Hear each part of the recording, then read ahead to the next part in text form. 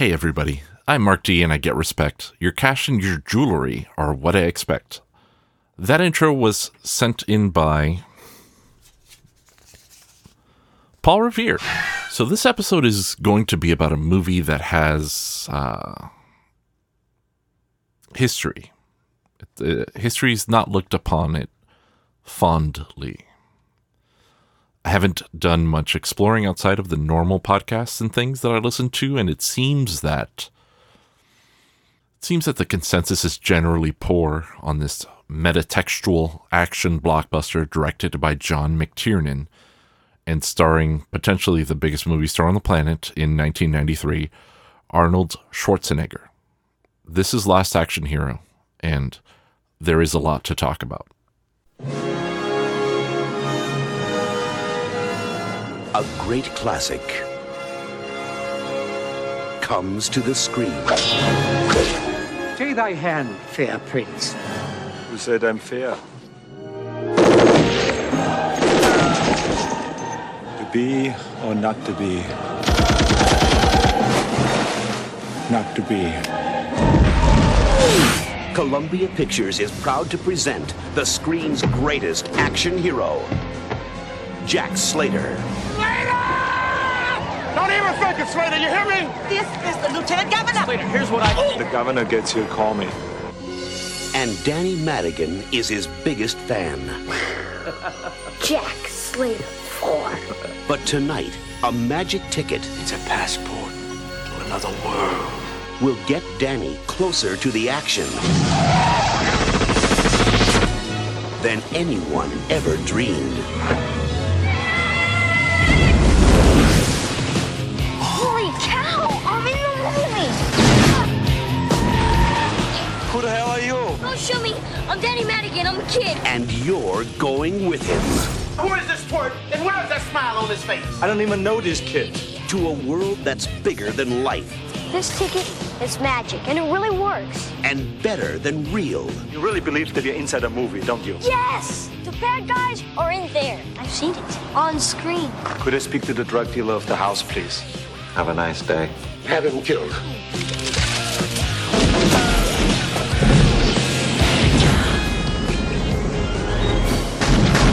This summer, it's head-on thrills. I have killed people smarter and younger than you. Head-first excitement. I hate when it happens. He's got the ticket! Now I possess power. Real power. He's going over to my world! In this world, the bad guys can win. The door must still be open, come on! If I go, how do I get back? And it's coming at you from both sides of the screen. Where am I now? This isn't the movies anymore, Jack. Please be careful. Things were different here. Damn it, that hurt. Arnold Schwarzenegger is Jack Slater. This hero stuff has its limits. And Jack Slater is Everybody down! Now! the last action hero. The big ticket for 93. I'll be back. Ha! You did not gonna say that, did you? That's what you always say. I do?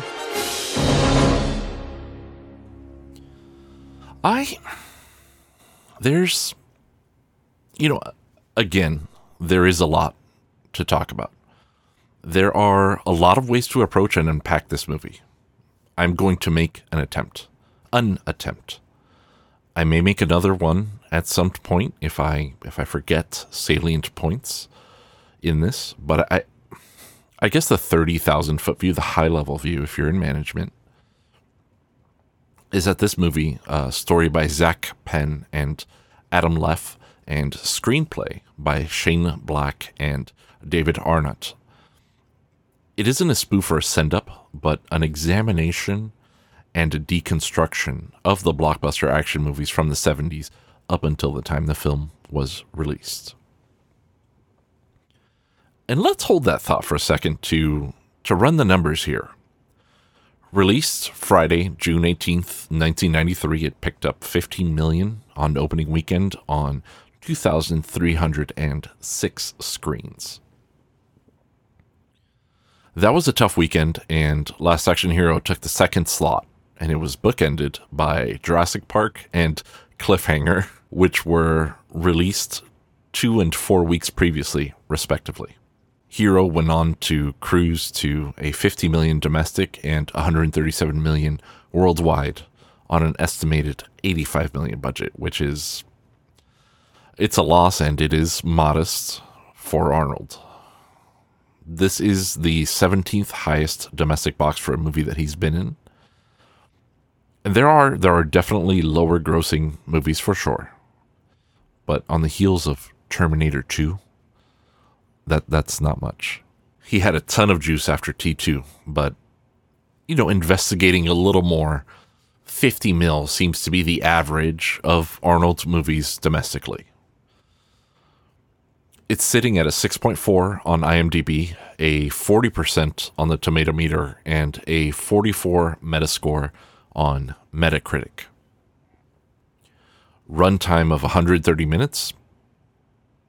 I don't have body count or anything, but that's it for now, I guess. So back to the movie. High level, not a send-up. Hot Shots Part 2 was 5 weeks into its theatrical release, and that was a send-up. That was a fucking send-up. I do love the Hot Shots franchise. I loved you in Wall Street! But we're not here to talk about that. Hot Shots is a send-up, though. It has more in common with Naked Gun, coming from the writer of Airplane, Police Squad, and Top Secret, which are things that are near and dear to my heart. Fun fact, I have a Top Secret episode somewhere, but can you find it? Because it is top secret. Anyway, Jim Abrams, also the writer of the Naked Gun series and Scream 4, wrote Hot Shots Part 2. So it is the master of ridiculous send-ups. Anyway, I need to find my Police Squad DVD. But this isn't it. Watch Auntie Tribeca. National Lampoon hit the nail on the head, though, with 1993's Loaded Weapon 1 starring Emilio Estevez and Samuel L. Jackson. I'm positive that I've mentioned Loaded Weapon at some point. Positive. And that's a spoof and a half, and I love the hell out of it. And interestingly, it also has Frank McRae playing the captain of the squad or whatever. But Last Action Hero is not those. It's something else. It started out with the movie being called Extremely Violent. Okay, I gotta turn the gain down for that. It all started out with the movie within the movie being called Extremely Violent. That will give you an idea of how much of an edgelord this movie was initially trying to be. And there is an original script floating around of the internet that, yes, dear listener, I did get my grubby little mitts on. It's not extremely different, but it is different in important ways, in tone, in heart. It was a first draft from Zach Penn and Adam Leff called The Last Action Hero. And I don't know that, as the kids say, it passed the vibe check. I don't think it passed the vibe check. Penn and Leff were the authors of this initial draft that got picked up at Columbia. And we can talk about them for a little bit because that was their first thing. They're hungry, young go-getters that shopped this script around and really marketed it. They got it everywhere. Every friend, every favor, you name it. They got it read, and it finally got picked up at Columbia. Zach Penn went on to do a ton of stuff in the nerd oeuvre, so to speak, right? Like Inspector Gadget, which was one of my favorite cartoons as a kid. Never saw the movie. X2, X-Men United, Elektra, X3, The Last Stand, Yeesh. The Incredible Hulk, I think you've heard of him. The Avengers, I think you've heard of them. Alphas, Ready Player One, and most recently, Free Guy, which I've heard very good things about, but it's only in theaters, and it's a pandemic, and I have children, so I haven't seen it. Want to, though. Adam Leff went on to do Biodome, a Pauly Shore and I think William Baldwin vehicle. I saw Biodome several times as a child, but I remember so little of it. But anyway, there is some distinct nerd energy here. And nerd energy can have several components. It's a vector, not a scalar. And sometimes it's mad nerd energy. You'll see mad nerd energy, especially in fandom, whenever a woman or a minority is going to star in a movie where it's not expected. I dare say there's a tiny bit of that in this draft of Last Action Hero. Not the misogyny per se, because it's a trope of the genre that they are deconstructing, but more just mad nerd energy. Like, I'm an action movie nerd. Do you even get what I'm trying to do here? But there are also a lot of good things. I would say a lot of good in here, and plenty of it made it into the movie. So I guess I start with Hamlet. I'm not a Shakespeare type. I did just order Much Ado About Nothing, which was also in theaters when Last Action Hero was released, because I was listening to a podcast I really like called The Arkham Sessions, and they were talking about Thor, and it was mentioned that Kenneth Branagh in anything Shakespeare is great. So I ordered it, but I also ordered the Sweden adaptation as well, because, hey, aside from that guy being trash to people, I do like many of the things that he's worked on, and I like the actors in this adaptation very much. Anyway, all that to say is I don't know what the fuck I'm talking about here. I've read Shakespeare. I read Hamlet. I've read other Shakespeare, King Lear, which I saw, also 1,000 Acres, and, obviously Thor, King Lear a bit. And I read Hamlet in school. I spark noted Hamlet as well in school. In reading a play, I don't see the play.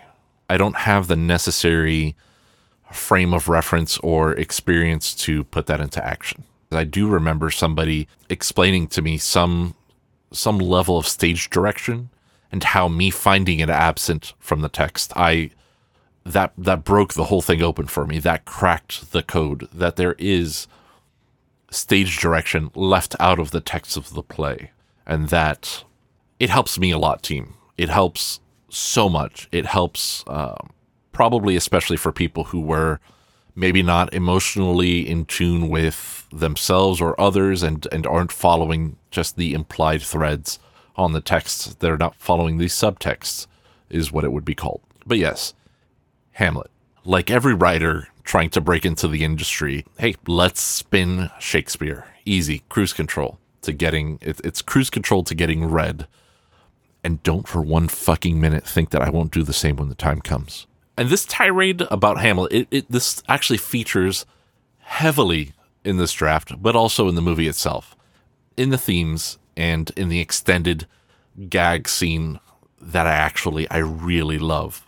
The draft starts out with a quote, like a pull quote. I don't know that this is standard when you're shopping scripts. I don't know that this is a Stephen King book with a bunch of Carlos Williams quotes, but here it is. The quote is, "The spirit that I have seen may be a devil, and the devil hath power to assume a pleasing shape. Yeah, and perhaps out of my weakness and my melancholy, as he is very potent with such spirits, abuses me to damn me." And the whole thing here, the main thrust of The Last Action Hero versus Last Action Hero, is that Nick, the character in the movie that I hope you saw already, spoilers also, and this will not make a lick of sense, will not resonate at all. Nick didn't exist in this draft. The character was titled The Projectionist, who has a name. It's Lester, but he's always titled The Projectionist. And he is legitimately the devil. Like in that Hamlet quote, he is the one who gives Danny the ticket, and he is 100% the devil. He talks about the stomach for vengeance, but not the power. Legit. After that, gives Danny a massive gun. And it's basically the gun that Benedict is using in the movie, pretty much. It is that kind of iconography of gun. It is that vision of gun, that concept of gun. But it's porcelain, like the Glock 7 from Die Hard 2, which is a notable action movie, and not a great notable. And that gun is also completely made up for the movie. Oh, and also, the theater was called the Asmodeum. I've listened to Ghosts BC before, but I probably haven't talked about them. They're also ghosts, just ghosts, and they have a whole shtick. They mirror the Catholic Church, but instead do a whole Satan thing, with one person being the main character, and the main character changes from, I guess, album to album, or proverbial season to season, so to speak. And the rest of the band is playing as, quote, nameless ghouls. That is actually what they're, bass, nameless ghoul, lead guitar, nameless ghoul. It's really quite clever, and apparently they put on a hell of a show, pun intended, but I don't take that seriously at all. Anyway, the Glock 7 was porcelain, so that's how it got through the metal detectors, and it's not a thing, but it's also something light enough for a child to carry around, and that makes practical sense in the reality of the movie. And I think they do make them out of plastics at this point, and this isn't a gun podcast, so let me just get off guns for the moment. Anyway, Ghost has a song called Year Zero, which slaps 100%. And there's a chorus or whatever. And by chorus, I mean not the chorus, but a chorus, like a group of people calling out names or chanting names or whatever the case is. All these, demons or whatever. And Asmodeus is one of them. So I'm already clued in because I'm like alt metal dad cool. Asmodeus is apparently the king of demons. So the Budweiser of hell. Got it. Benedict, at the time, was Mr. Id, which is not an awful name, but the showdown takes place in an abandoned movie studio, and he doesn't actually use the gun. However, according to McTiernan, there was a draft at one point where Danny does use a gun to shoot the projectionist, who's also Mr. Id, and that whole devil and damnation thing. Yeah, that goes away in the movie. That doesn't exist in the movie. A lot of people got hands on this script and had influence on it, and that factor of it went away. I don't know that that's for the worst, but it is a change.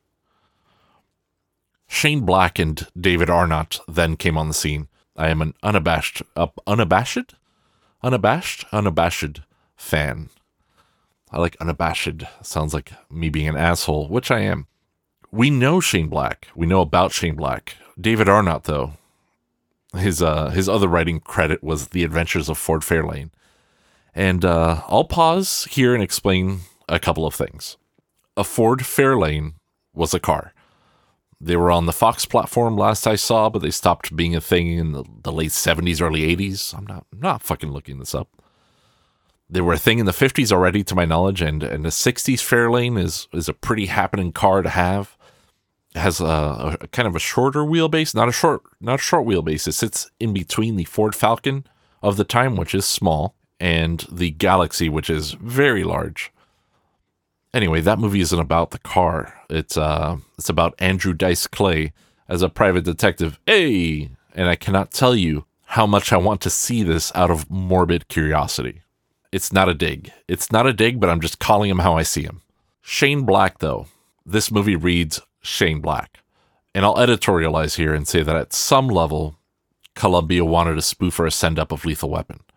So they hired the guy that wrote Lethal Weapon to do it.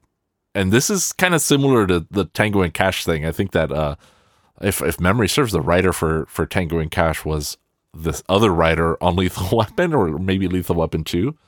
It's unusual. It didn't end there, though. I don't have definitive info on where they took the screenplay, but I do know that William Goldsman got a crack at it, uncredited. And McTiernan said in the Last Action Hero, the official movie book, "This is something Bill Goldman brought to the script, and something I had trouble communicating to some of the earlier writers. My philosophy was that the story can only be about Slater going beyond what was scripted for him. It can only be the fact that Pinocchio has some of the making of a real boy, and the cardboard movie hero is capable of some observations and action that weren't there in the script. That he has feelings and emotions beyond what the studio executives thought would sell. And that's key right there, what they thought would sell. It's a very important part of that statement. I don't know how prepared it was for the movie book, but it is important. But that's the shit right there. William Goldman, and hey, look him up if you want. I'm not gonna, you should, but he changed this movie's trajectory a little bit. There was a whole Hamlet theme that stayed, but they got rid of the devil, so to speak. But they kept the whole to be or not to be part of the theme. Hey, listen, perhaps the Hamlet theme is a little bit of a misdirect, and maybe this is actually Action Rosencrantz and Killer Guildenstern are alive. Like Rosencrantz and Guildenstern are dead, but Action. I'm sorry anyway. Tom Stoppard, call me. Anyway, there's a whole point where Slater's talking to Danny's mom all night and just having a genuine experience and having an unscripted conversation with a woman,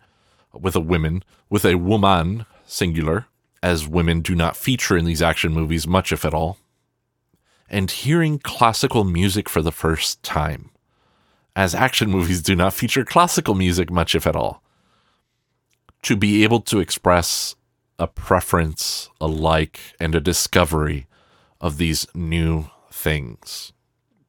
At that point, he's learned that he's a creation, but basically his God, the screenwriter, but also by extension, the extensive studio system involved in creating these blockbuster action movies, they have damned him to a life of routine, a steady program of violence and tragedy. Jack Slater really has an existential crisis in this movie, and perhaps Goldsman really put a nail in that coffin, a nail that no one else could. There is a heart to this movie. McTiernan definitely played a part in finding it, regardless of production issues and how much he might say he didn't like it, which to my knowledge, he did say that, and that doesn't mean that he didn't like the idea or the concept. He just didn't like the finished product.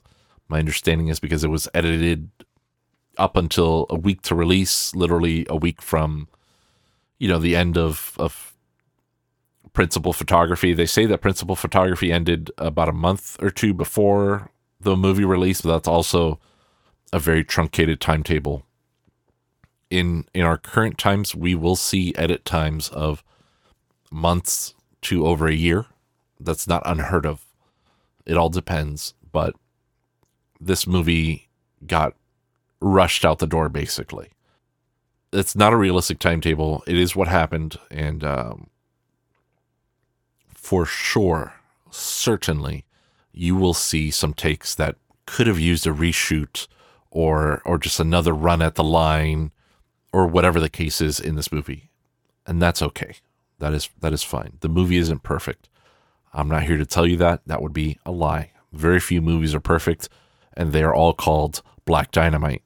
But have I talked about how I felt about this movie? I've been talking about things about this movie, but I haven't been talking about feelings, right?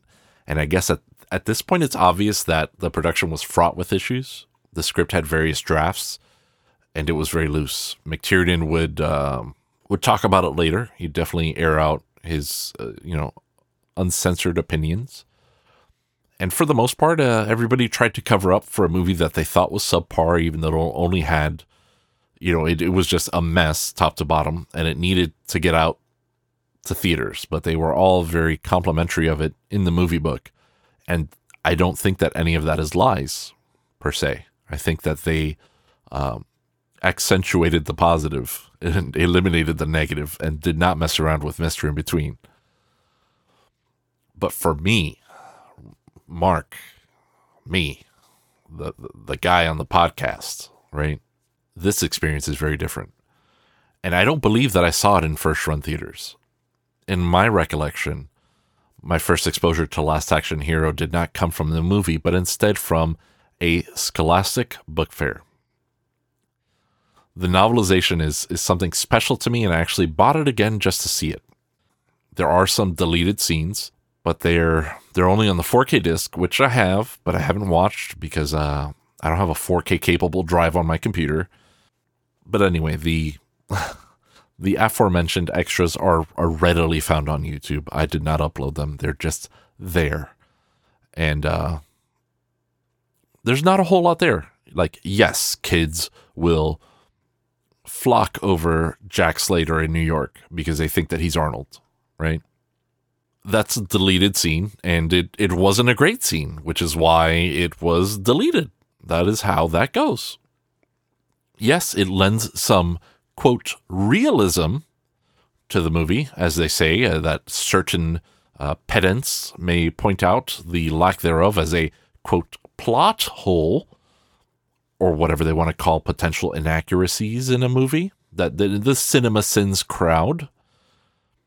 But the scene isn't great and does absolutely nothing for the story other than to acknowledge that Arnold as Slater looks like Arnold as Arnold.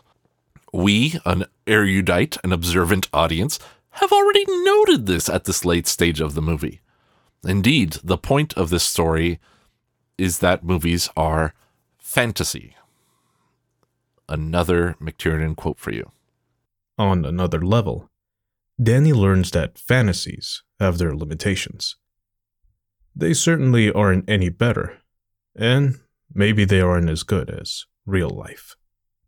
This is a massive takeaway from this movie. And I didn't get this as a kid. I really just thought it was rad as hell to explode into a movie and pop off on bad guys, as one does. But as an adult, wow, just very different vibes. Danny's dad died unexpectedly. He's a small town kid in New York City, an extra grimy version of it, certainly, but not necessarily a totally alien one, as some people might want you to believe. The city is completely gray. It is enormous. Danny is a small and ultimately powerless little lone bacterium in this giant, vicious organism that the city portrays. His fantasy isn't specifically one of violence, and Danny does run around with guns and whatnot, but it's not the violence that he's after. It's about having a father again. A father that won't fall victim to illness, to the random mugger. A father who will always be there and who can protect him. And it's interesting because this movie, watching it as an adult, Slater has in Danny a surrogate son. A son he lost on the whim of studios trying to give an emotional core to a character through loss and violence. Tragedy and violence, again. A character never allowed to grow or to change. Danny is that change for Slater. Danny he's really into the gunplay when he falls into the movie, but he learns that it's not all it's cracked up to be. All of this really speaks to me, and it's another thing that McTiernan insisted be in the movie. And I know that I've mentioned McTiernan more than a couple of times already, but this dude was really involved in this movie. As a director, he was really unifying the vision of this story, and I dig that. It's unfortunate that there were significant scheduling issues with the production, and it's unfortunate that there was a full court press for advertising that probably just ended up disappointing people. A lot of people were expecting Terminator 2 level violence, but they got something decidedly less bloody than the original authors intended even, or possibly the underlying themes did not communicate themselves well to some people. I'm going to quote the Ebs. Roger Ebert in 1993 said, "There's a lot of action in Last Action Hero, but the underlying story never ever quite works. From beginning to end, the movie's about its gimmick without ever transcending it." I think that's unfair to the movie, personally. Ebert never turned the corner on Slater. He never cared because Slater was a fiction within a fiction that he was outside of and quite possibly above. And I realize that what I just said is potentially putting words in Roger Ebert's mouth. He didn't say these things specifically, but allow me some speculation, maybe. I think that he thought these things is perhaps the better way to put it. I suspect he was too removed from it. Me, as an 8 or 9 year old, already having read the book, watching this in a second run theater, the Dollar Theater we used to call it, holy shit, this movie could not have been any more geared to me. And even Ebert admits it at the end of his review. You know, I know that I've talked about it, but I'm one of these meta assholes. I love movies that interact and address the audience directly in ways that challenge the audience in a very straightforward fashion, in that it's a challenge to the audience, but it's a very convoluted meta mechanism to do so. This might have been the starting point for me. But I cared about Slater. And when he came to the real world, he became real to me. That was a person. Yes, that's Arnold Schwarzenegger playing a character, and I know this. But I looked beyond it. I didn't need a prover, right, for the magic crowd. I didn't need a prover. I had suspended disbelief already, the way only a kid can. And I generally still tried to do exactly that. And that's the connection with Danny in this movie. And that's where people probably missed out. Ebert explains his thoughts further by saying, but the screenplay never really explains the plot of the Slater movie, and so there's nothing to get our hooks in. We see chases, explosions, and spectacular stunts, but they're demonstrations, not drama. My dude, you missed the point here. If you've watched many of these movies, there really isn't a whole lot to many of them. To use the word many again. The greats of this genre excel because they have drama. But the stereotype is the opposite. The stunts and the action are the drama. It doesn't matter what the plot of the movie is. It's a caricature of these movies that did exist at this time, that had existed, that were recent even at the time that this movie came out. The stunts become notably different in real New York. They are not the bombastic, bright explosions that we saw in Danny's Jack Slater 4. They're brutal and unsexy. This is something I think that that audiences do rebel against in a lot of ways. I think it's something that has found its niche in art house films. The stunts stay grounded in realism until the dramatic finish on the rooftop. Can Slater save his surrogate son while being free to make choices in the echo of the first scene of the movie? The drama of the movie is that the caricature coming to life, the trauma of birth, essentially, at that point. He's in real New York and free to make choices, but he's still that scripted character in our layer of the movie. What do we do with the choices we make? Do we make choices? Anyway, it's a bit of a rant about a movie review, but based on general reception, it seems that many people felt somewhat similarly. And I think that Anthony Quinn's character actually does explain the entire plot of the Jack Slater movie. However, it is tragically pointless, and even Benedict gets that. Benedict is the other side of the Slater coin. Benedict is Slater in a mirror darkly. Charles Dance as Mr. Benedict is definitely my favorite performance in the movie. I'm not saying that Arnold was bad, because he wasn't.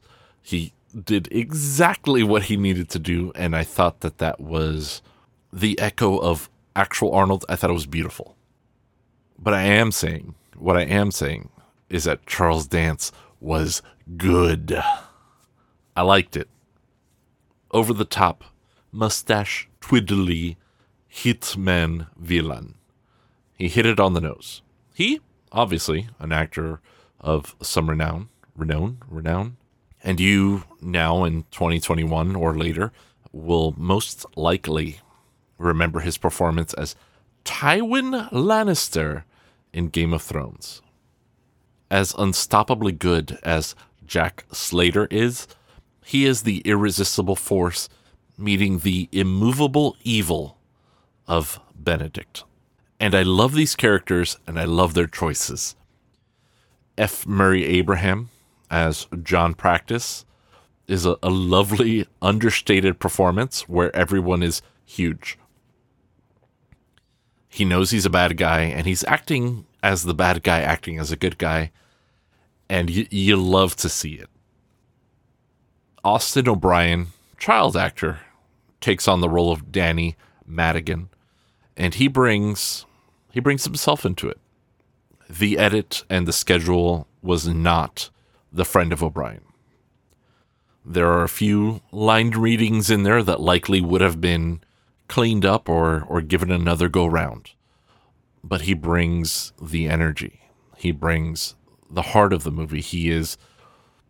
Slater's important, but Danny is the audience surrogate and also the major source of growth. As a child, he has that ability. He has heart. He is the heart.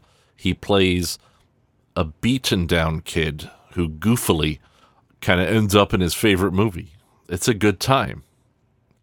Mercedes Ruehl, right? Mercedes Ruehl. I'm sure it's German. But I think she's also a Cuban, if memory serves. I will look that up to see if she's Paisa or not. But Mercedes is a not unpopular name from where my family's from. Her dad was an FBI agent. How cool is that? Her father was of German and Irish descent, and her mother was of Cuban and Irish ancestry. I saw that in her. I saw that a little bit. I felt it. I sensed it. She plays Danny Madigan's mom, who I could swear has a name, and it is, she does. It is Irene. However, the amount of effort that it took for me to find this was non-trivial.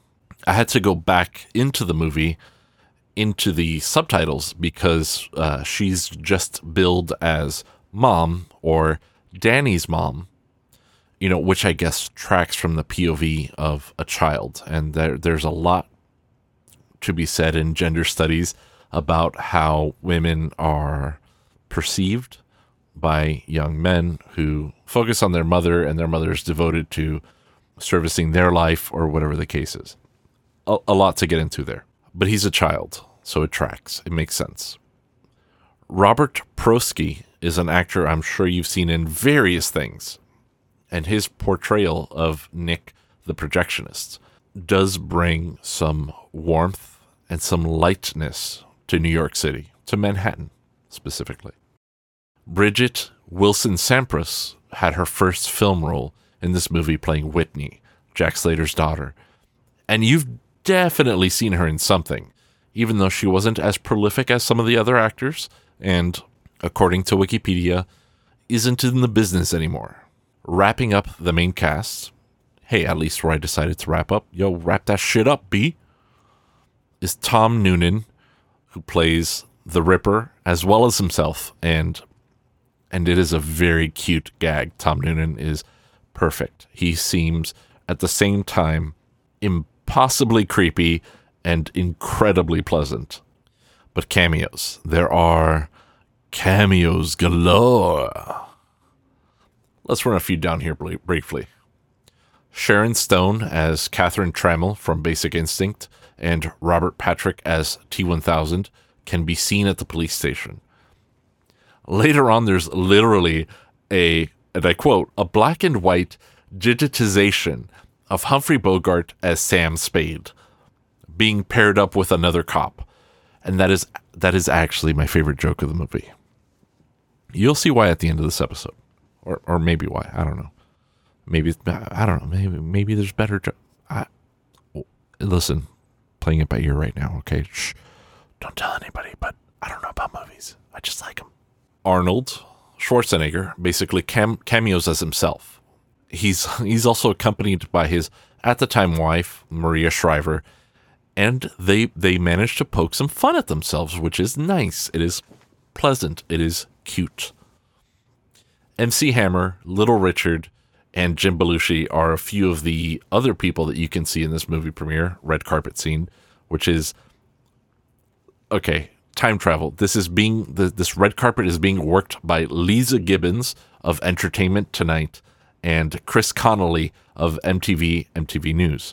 Sylvester Stallone on the cutout of Terminator 2 is also very good. Very good because Terminator 2 would have been extremely fresh in everybody's mind. And, notoriously, Sylvester Stallone and Arnold Schwarzenegger had a rivalry. We call it a rivalry. It is not as vicious as one might think, but it is a rivalry nonetheless.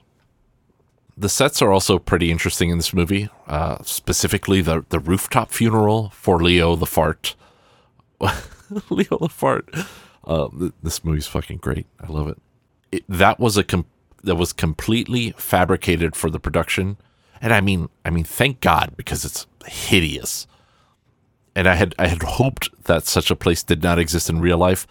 But it was built on the roof of the Long Beach Hyatt, and a working glass elevator was also specifically installed for filming. The police station is the enormous lobby of what is now Sony Pictures Plaza in Culver City. At the time of filming, it was called the Filmland Building or Filmland Corporate Center, as it was identified in the official movie book.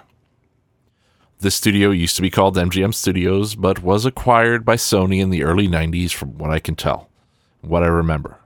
This building is kind of where you come in to do the studio tour, and I recommend doing it if you have the time. If you're in LA and you have the time, do some studio tours. The Sony and the Warner Brothers, I think, are my favorite ones. Universal, not very good, but it has Universal Studios behind it, so it's more of a theme park. But Sony and Warner Brothers were good studio tours. I got to be on the set of Jeopardy at the Sony studio. I got to go on the set of Jeopardy, and it was impressive to me. It was a lot to me. Okay? It was a lot.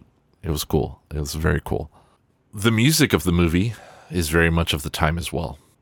There is original music as well as, some more established classics, but basically it's hard rock, like Danny put it when he falls into the movie. And that's a fun little joke. The soundtrack of the movie is what Slater hears on his car radio, right? That's what's playing on his car radio. It's very funny that it is diegetic when you're in the movie, but non-diegetic when you're watching the movie. And that is one of those meta jokes that really captures me, really enraptures me, really involves me in the thought process of the movie, which again is probably self-indulgent and pointless, but I'm also recording a podcast on my own here.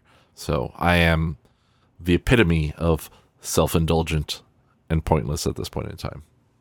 But that's why Slater's never heard classical music, because he always hears the soundtrack of his movies. He finds Mozart to be beautiful, which it is, a wonderful piece. I don't remember which one. Not going to look it up. Everybody knows Mozart. And it's another great, great callback, which there are several, when Slater asks Danny if that's the guy that John Practice killed. Wonderful. Loved it. A+ on that. Really pedantic bullshit that makes me feel smart when I get it. So anyway, the soundtrack. One of my more beloved bands, Alice in Chains, was on Columbia Records at the time. Columbia itself being a label owned by Sony Music Entertainment as of 1991. And they dropped 2 songs on this soundtrack, either bespoke or just unreleased songs. And there's a lot of, especially when dealing with a label owned by a major label and things like that, and with the potential for movie tie-ins, there's a lot of complication as to how the songs come to be. But they have What the Hell Have I, which has some swagger to it and a steady 4/4 groove, which is basically the Jack Slater franchise, right? 4/4 is Jack Slater. And their other song, A Little Bitter, is hey, unique, I guess. It picks up the energy for the chorus, but it isn't quite the Alice in Chains that I grew to love. And hey, maybe it feels a bit more commercial, if that makes sense. Like a Sony executive's spreadsheet, right, is what it feels like, calculating what trends were hip in 1993. Hard rock. It takes a bit to grow on you, but that opening of A Little Bitter is somewhat unappealing. AC/DC is also on this album. They open it up, in fact, and their song Big Gun. And let's be real. It's an AC/DC song. I'll catch some heat for this. I have caught it, and I will catch it again. They all sound the same to me. Sometimes you want some meathead dad rock. This is exactly that. And that's okay. Sometimes I just listen to AC/DC on repeat because that's what plants crave. But like, Shoot to Thrill is super hype. There's a bunch of songs that are hype from AC/DC. This song is kind of hype, and it is ostensibly about having a large penis. What Hell Have I from Alice in Chains hit the 19th spot on the US Billboard mainstream rock chart. Big Gun hit number 1, like the song says. There are more songs here. This soundtrack was actually super stacked. Queensryche, or Queensrich? Queensryche, I want to say, because it's a Y with an umlaut. Queensryche has a song co-written with score composer Michael Kamen. Kamen, writer, Japanese show, motorcycle? No.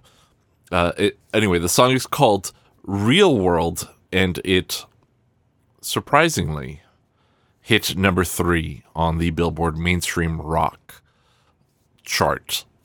It isn't really for me, but hey, yes, looking at it objectively, it sounds extremely 1993.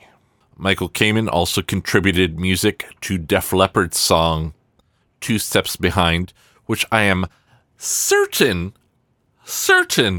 you must have heard somewhere, probably by accident.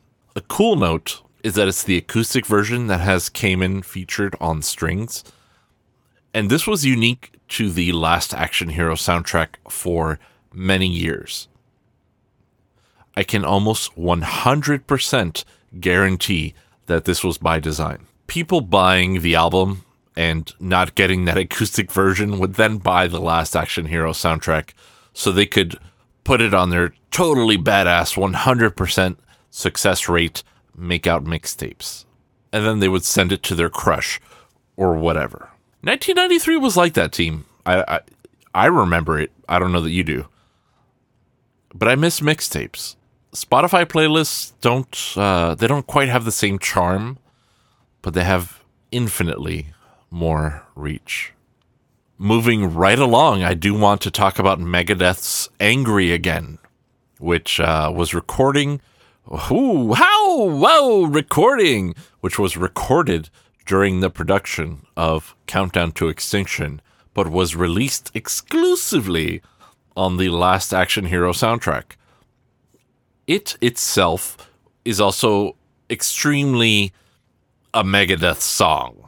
Whatever vibe you associate with this era of Megadeth, it is exactly that. It is a lot of it. Tesla has another original song called Last Action Hero that you'd think would have been original to the movie, but it was actually a pitch for a spin-off band with personas. And nope, that's not true. This release preceded the release of their 1994 album Bust a Nut. Bust a Nut. Bustanut. And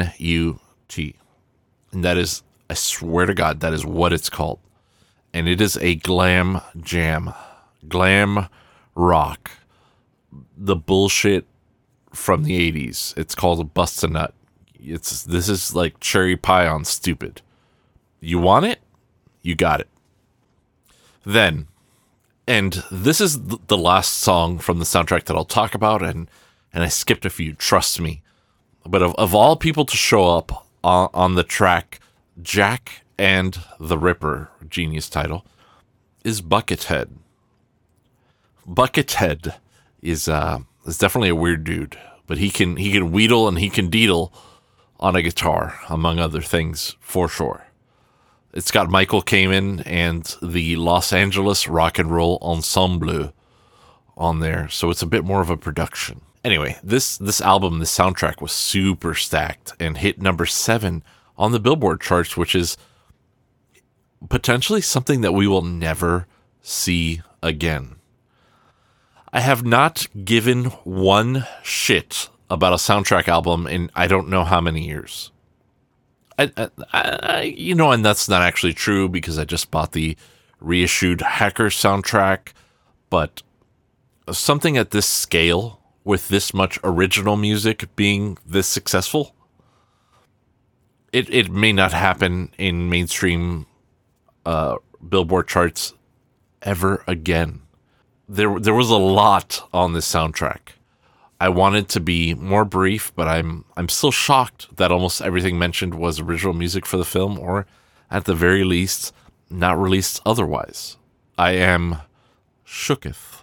And I've been running my mouth for a bit, but there is yet more that I'd like to touch upon. I think that this movie is strong thematically. I think that it started strong and it ended still in the strong category, if only by being very overt with some themes and despite intense production issues. Like, did you know that they filmed the Times Square movie premiere the day after the World Trade Center bombing, and they were about to inflate a 40-foot Jack Slater with dynamite in his hand? Talk about bad timing. They had to adjust that motherfucker right there on the scene and fabricate the rudimentary wallet and badge that the balloon had in his hand. Why dynamite, you may ask? Because of the dynamite in the car chase, old chum, old pal, old boy. Pip, pip, cheerio. Because of the dynamite that Jack Slater shoots in midair, which blows Danny into the movie. It wasn't that initially in the first draft of the movie. The Asmodeum warped and Danny just got sucked into the screen because, as one does, I feel in my stupid parasocial amateur fan bones that the dynamite came in during the time that Shane Black and David Arnott were working on this. It feels Shane Blackish. Shane Black, again, to gush, really is a setup and payoff machine, and he is set to referential in this movie. The hat tips, the Chekhov's guns, the echoes, all of that. It feels like him. It feels like Kiss Kiss Bang Bang. I mean, correct me if I'm wrong. Feel free to at me on Twitter, at CoolMarkD, cool with a C and Mark with a K. But I think that it's him or a combination of him and them, right? So Shane Black and David Arnott. It is this strange loop of art imitating life, imitating art, and it really, really satisfies me. Life doesn't allow for casual travel into and out of movies or the movie dimension or the fantasy dimension or whatnot. Danny had this experience, and it definitely changed him. He's better for it. But it's just that. It's in the past. Danny is growing up, and this is part of it, unfortunately. Losing his father early, losing that comfort, losing his home. That hurt. I know it did. It clearly shows. He's cutting school to lose himself in movies. But accepting that Jack Slater lives in movies is what shows growth. Danny has learned to be brave, to be confident, to take responsibility. Slater has learned about having choice and being free. from what we see at the end. I will accept that this proves to be unusual for a movie that is, released on thousands of screens. However, it's a fucking metaphor. Okay? It's a metaphor. Nitpicking at this point is just the innumerable YouTube videos wondering what happened to the alien in Annihilation. Holy shit. It's a metaphor. The movie went past the selling of a child's soul to the devil and ended up all the way at the coping mechanisms and the growth and of that spectrum, of that continuum, right? This child isn't fighting for their soul. They are finding out what it is to be, to exist, to have a life outside of what their childhood should have been. Yes, the movie was rushed. Yes, a lot of people have problems with it, including people who worked on it.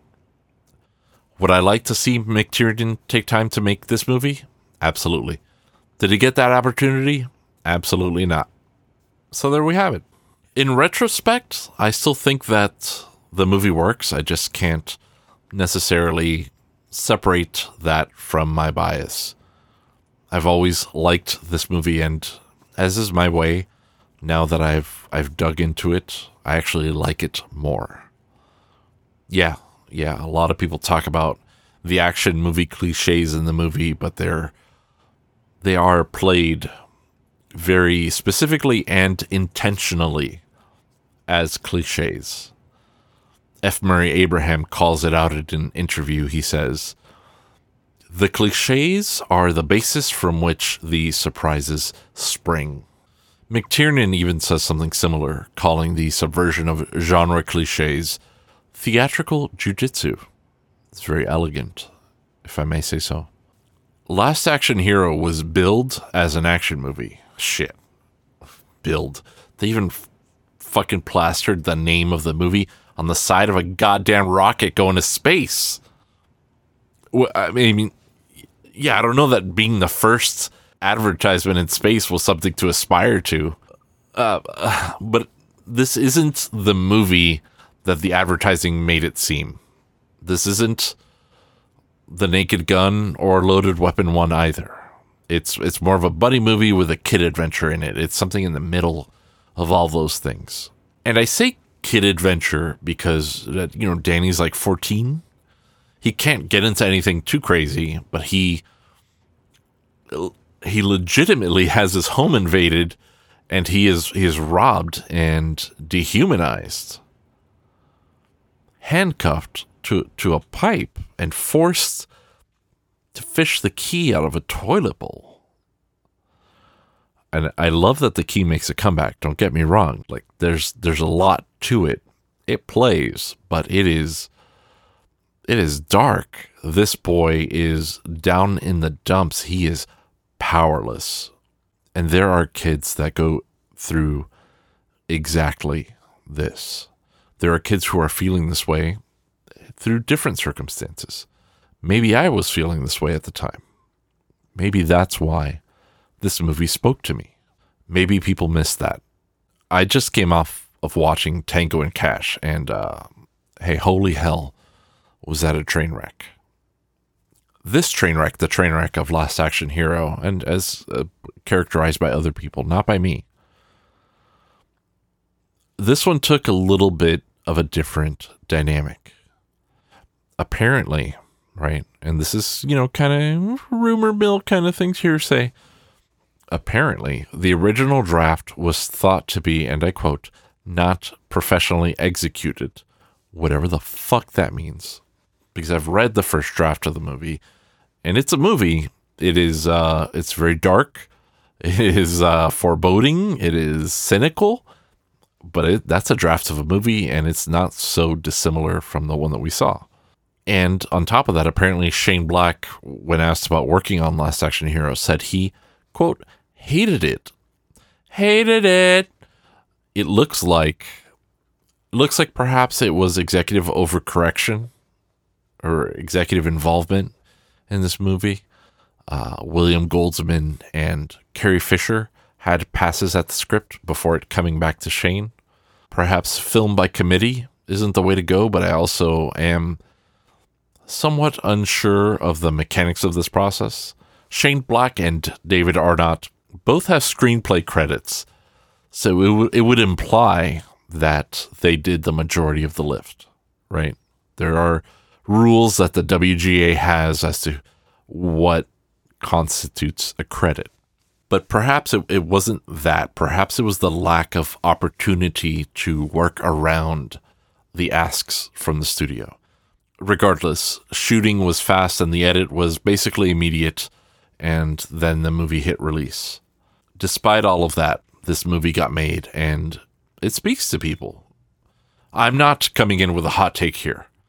In doing the research and in talking with friends, it seems that a lot of people have rethought or at least revisited Last Action Hero. Bad screenings of a work print or bad review cards, they don't have an impact 28 years later. The fact that this movie got gutted in the box office by Jurassic Park on launch and then in its second week by Sleepless in Seattle, it doesn't matter. The tawdry act of putting the name of the movie on a rocket has no impact whatsoever. We in 2021, we are beyond that. We're past that. The movie definitely, it didn't end action flicks though. It is not the Last Action Hero. Arnold went on to star in True Lies as a follow-up, and that movie is also one of my treasured childhood action films. But even then, the idea of the action franchise stayed alive. Just ask Jason Bourne. I realized in the edit that I didn't talk about John McTiernan at all. I mean, he's very famous in his career. Movies like Predator, Die Hard, The Hunt for Red October, Die Hard with a Vengeance, and the remake of The Thomas Crown Affair, which I remember liking, even though Sex on a Staircase, even between people as attractive as Rene Russo and Pierce Brosnan, it seems distinctly unappealing. He has 12 directing credits, which, in the grand scheme of things, it isn't a whole lot. There are vastly more prolific directors out there, but I will say that he is an interesting director. He is 70 as of this recording, but he was born in Albany, New York in 1951. His father, apparently, was both an actor and a lawyer. It's fitting that he ended up going to Juilliard and went on to achieve an MFA from the AFI Conservatory, which is nothing to shake a stick at. Although degrees in education are not the end-all be-all in film. I would say that this both does and does not come across in hearing him speak. He's not taciturn, he's not curt or rude, but perhaps he is blunt. And that's a different look. He's definitely gone through different periods of his career. After the 3-movie span of Predator, Die Hard, and The Hunt for Red October, he was at the pinnacle of dude movies, at the peak. And these are good movies outside of that, right? They're good movies. But that's what makes his work stand out. One of my favorite insights is one from The Hunt for Red October, where the Soviet soldiers or seamen begin the movie in Russian with subtitles, or just Russian, then Russian with subtitles. And then as the protagonist understands them better, they eventually speak English so that the audience understands them better.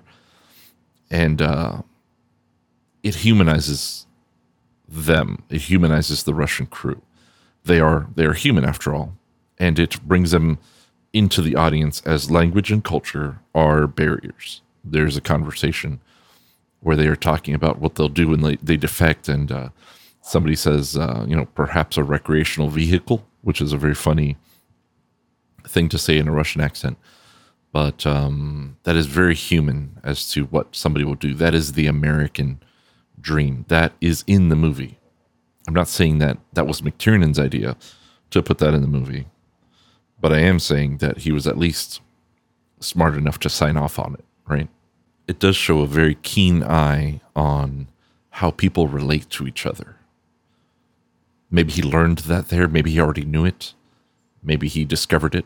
I also think that having Sean Connery in the part of a Soviet captain also played a part in trying to get the Russian crew to speak English at some point. But again, it is a very graceful and insightful solution to a number of problems. Anyway, he's not rude, right? He can be affable and even gregarious at times. I'm listening to him on the Dan Le Batard show, and while I don't necessarily recommend listening to the Dan Le Batard show, at least on a regular basis, it definitely has on more than one occasion been very entertaining. Le Batard is like the chaotic neutral of sports radio, while The Ringer and Bill Simmons are like the true neutral. I recommend The Ringer much more, and if you want a mix of sports radio and movies, I do recommend The Rewatchables. But McTiernan is definitely reading the room and finding it welcoming on the Le Batard show, which it is. They're mostly concerned with the Carl Weathers and Arnold Schwarzenegger handshake, and they aren't out to get him, right? But I also found a CNN interview. Hey, all links in the show notes from when he just got out of jail. Yeah, McTiernan is a powerful man in Hollywood who went to prison for a year. He went to prison during what might be called the sunsetting of his career, however. And it had to do with a private investigator that was, tapping phones or threatening and blackmailing people. I'm not 100% sure. I'm not very concerned with the specifics, to be honest. But he didn't go to jail for anything that happened. He went to jail for perjury, really, after a years-long legal battle, as McTiernan declined to disclose to the FBI that he had hired this private investigator twice. He only admitted to hiring him once. This had his career on the skids from 2006 onward, and he did end up declaring bankruptcy during his time in prison. He came out different. He came out changed. Not by violence, but by a change of perspective. McTiernan had obviously been sensitive to the plot and the plight of his characters, but he, as federal district judge Dale S. Fisher said, had, quote, lived a privileged life, end quote, during sentencing.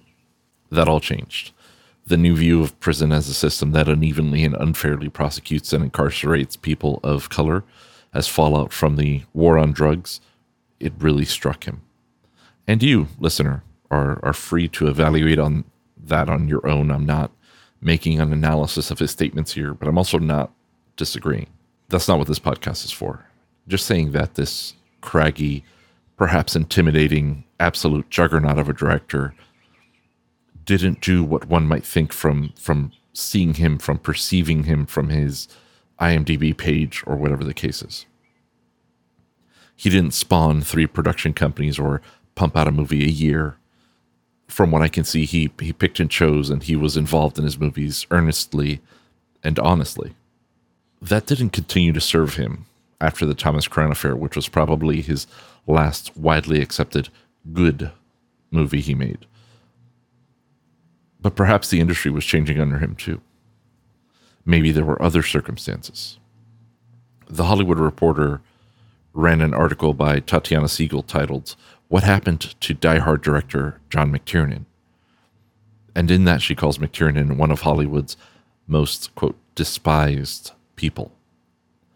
This is clearly before the open secrets of Harvey Weinstein and Scott Rudin, among others, became public. Maybe there are things about McTiernan that are open secrets that I just don't know about. The caption for McTiernan's photo, which I can't see the photo, it can't be retrieved from their site at this time, says, "If you have seen this man, please keep any recording devices out of reach." The implication there is that the worst thing that he did was record someone, which he did not record someone. He may have knowingly or unknowingly hired a person who would record them. Hey, there's a lot of nuance there, a lot of room to figure out the things. If you're going to write a book about it, let me know. I'll read it just because I'm curious. But that's not the point. That's just a little bit about John McTiernan, of which I neglected to mention basically at all. I said McTiernan probably 5 or 10 times, but didn't go into it at any point. And just to kind of round things up, you know, I haven't talked about Arnold much at all, but the former action star, restaurateur, and governor of California has had a long and storied life that might be an episode all on its own. But back to Last Action Hero. Last Action Hero was not understood at the time that it came out. There was, in my opinion, no room for empathy in an action movie at the time. Entertainment Weekly said it was a stupid, generic slab of action bombast that keeps reminding us it's a stupid, generic slab of action bombast. And that is, I guess, illustrative of popular movie criticism at the time. So, yeah, I think that the people weren't ready for it. The critics weren't ready for it. The marketing did not serve it. It released behind Jurassic Park, in between Jurassic Park and Sleepless in Seattle. Oh boy, it had a bad time. The movie had a bad time, but I like this movie. I don't know if I summarized my final thoughts already, because I'm not too far into editing this before I had to record this pickup, because I've just, fucking neglected to mention John McTiernan. As always, you can catch me at CoolMarkD on Twitter, cool with a C and Mark with a K. That is the easiest way to get a hold of me. If you just at me, I don't think I have open DMs because weirdos, but just at me and we can start a conversation. If you have any issues, any questions, any comments, any suggestions, just at me on Twitter. Again, best way to get a hold of me for any reason. And, be nice to people. Just be considerate. Just have fun with it. Whatever it is, just have fun. I'll see you next time. I have one more episode that's going to come out before I go on hiatus for a bit. During that hiatus, I may be able to plan for Noirvember, but I'm not sure about that. So, no promises, but I think that I might have some stuff ready for Noirvember. Maybe my next episode will come out in Noirvember, which is a bit of a spoiler, but you know what? I think that'll probably be better if I just don't rush it and I get a couple eps for Noirvember, as many as I can, right? Up to 4 or however many weeks in November. And I'll see how things go. I'm working on 2 other podcasts right now, and none of them have seen the light of day just yet. But the production is ongoing, and it's hard. It's hard. It's hard with kids. It's hard with a job. It's hard with the entire family situation. The number of hours in the day, and just how long things take. But I'm not losing motivation. I am losing perhaps a little bit of confidence though. So we'll see how it goes. We'll see which one of those 2 or both, if they both come out or what the case is. They're very ambitious, both of them. So I guess wish me luck. See ya. The spirit that I have seen may be a devil, and the devil hath power to assume a pleasing shape. Yea, and perhaps out of my weakness and my melancholy, as he is very potent with such spirits, abuses me to damn me. And hey everybody, that was just me trying it out. Me playing real actor, right? But what follows is the whole soliloquy read by an actor. And it's Hamlet. Maybe you're not into it, but maybe you find something new. Hey, who knows? Enjoy, and see ya in November. Aye, so goodbye to you. Now I am alone. Oh, what a rogue and pleasant slave am I! It is not monstrous that this player here, but in a fiction, in a dream of passion, could force his soul so, to his own conceit, that from her walking all his visage wand, tears in his eyes, distraction in his aspect, a broken voice, and his whole function suiting with forms to his conceit, and all for nothing! For Hecuba! What's Hecuba to him, or he to Hecuba? That he should weep for her? What would he do, had he the motive and the cue for passion that I have? He would drown the stage with tears, and cleave the general ear with horrid speech, make mad the guilty, and appall the free, confound the ignorant, and enmaze indeed the very faculties of eyes and ears. Yet I, a dull and muddy-mettled rascal, peak like John a Dreams, unpregnant of my cause, and can say nothing, no, not for a king, upon whose property and most dear life a damned defeat was made. Am I a coward? Who calls me villain, breaks my pate across, plucks off my beard and blows it in my face, tweaks me by the nose, gives me the lie i' the throat as deep as to the lungs? Who does me this? Swounds I should take it. For it cannot be, but I am pigeon-livered and lack gall to make oppression bitter. Or ere this, I should have fatted all the region kites with this slave's offal. Remorseless, treacherous, lecherous, kindless villain! Oh, vengeance! Why, what an ass am I! This is most brave, that I, the son of a dear father murdered, prompted to my revenge by heaven and hell, must, like a whore, unpack my heart with words and fall a-cursing like a very drab. A stallion, fiapant, foe, about my brains. I have heard that guilty creatures sitting at a play have, by the very cunning of the scene, been struck so to the soul that presently they have proclaimed their male factions, for murder, though it have no tongue, will speak with miraculous organ. I'll have these players play something like the murder of my father before mine uncle. I'll observe his looks. I'll tent him to the quick. If he do blench, I know my course. The spirits that I have seen may be a devil, and the devil hath power to assume a pleasing shape. Yeah, and perhaps, out of my weakness and my melancholy, as he is very potent with such spirits, abuses me to damn me. I'll have grounds more relative than this. The play's the thing, wherein I'll catch the conscience of the king.